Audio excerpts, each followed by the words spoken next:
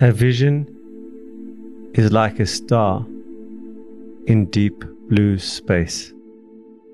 The bigger the vision, the bigger the star, the stronger the gravitational pull. The clearer the vision, the bigger the star, the stronger the gravitational pull. And when one's vision is huge, the amount of actions and tasks that need to be completed correlates exactly to the size of that vision.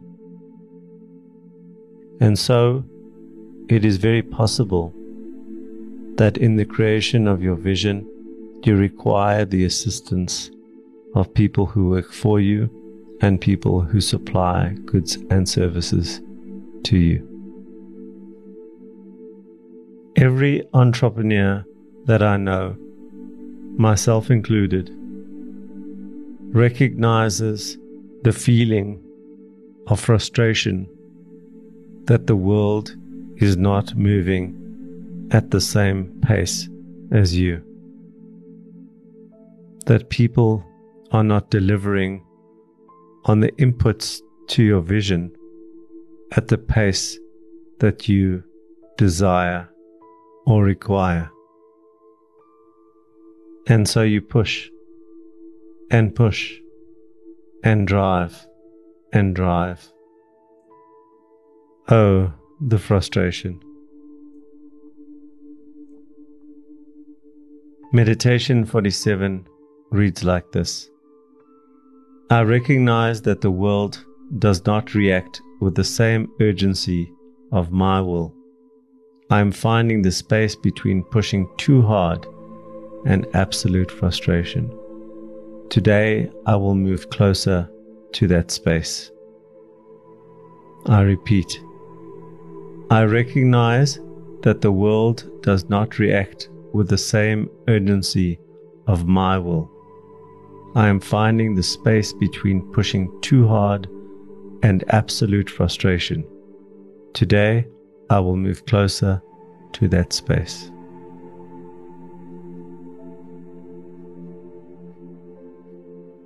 There is a saying that the heart wants what the heart wants.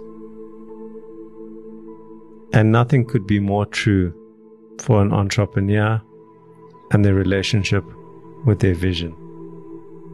And when the entrepreneur wants a vision created, nothing will stand in their way. But unfortunately, that's not true. The moment the vision is created and the gravitational pull is experienced, it feels like everything stands in your way. But let's be honest, part of our unreasonable requirement is a function of our belief that we would be able to do something at a much faster speed. And part of our frustration is not really understanding the complexity of the creation of the sub-elements of our vision. I recently designed a new product, a physical product. I come from a strong background of producing services, and so my foray into producing a product was something relatively new. How difficult could it be, I thought. My lack of experience in this particular domain meant that I had missed so many data points in how that product was manufactured, how that product was certified, and how that product got to market. Each one of these additional data points turned out to be days, weeks, and even months longer than I had anticipated in my original planning. And so I push and push and push. And sometimes, as you know, we push too hard. Sometimes our employees cannot handle the pressure, finding it unreasonable. Sometimes Our suppliers are just not capable of producing a product to our specification at the price we require and the time period we require it in. But we push. We push. We push. And every time we push, we have a sense of frustration. Meditation 47 speaks about, today I will move closer to that space, the space between pushing too hard and absolute frustration. There is a groove.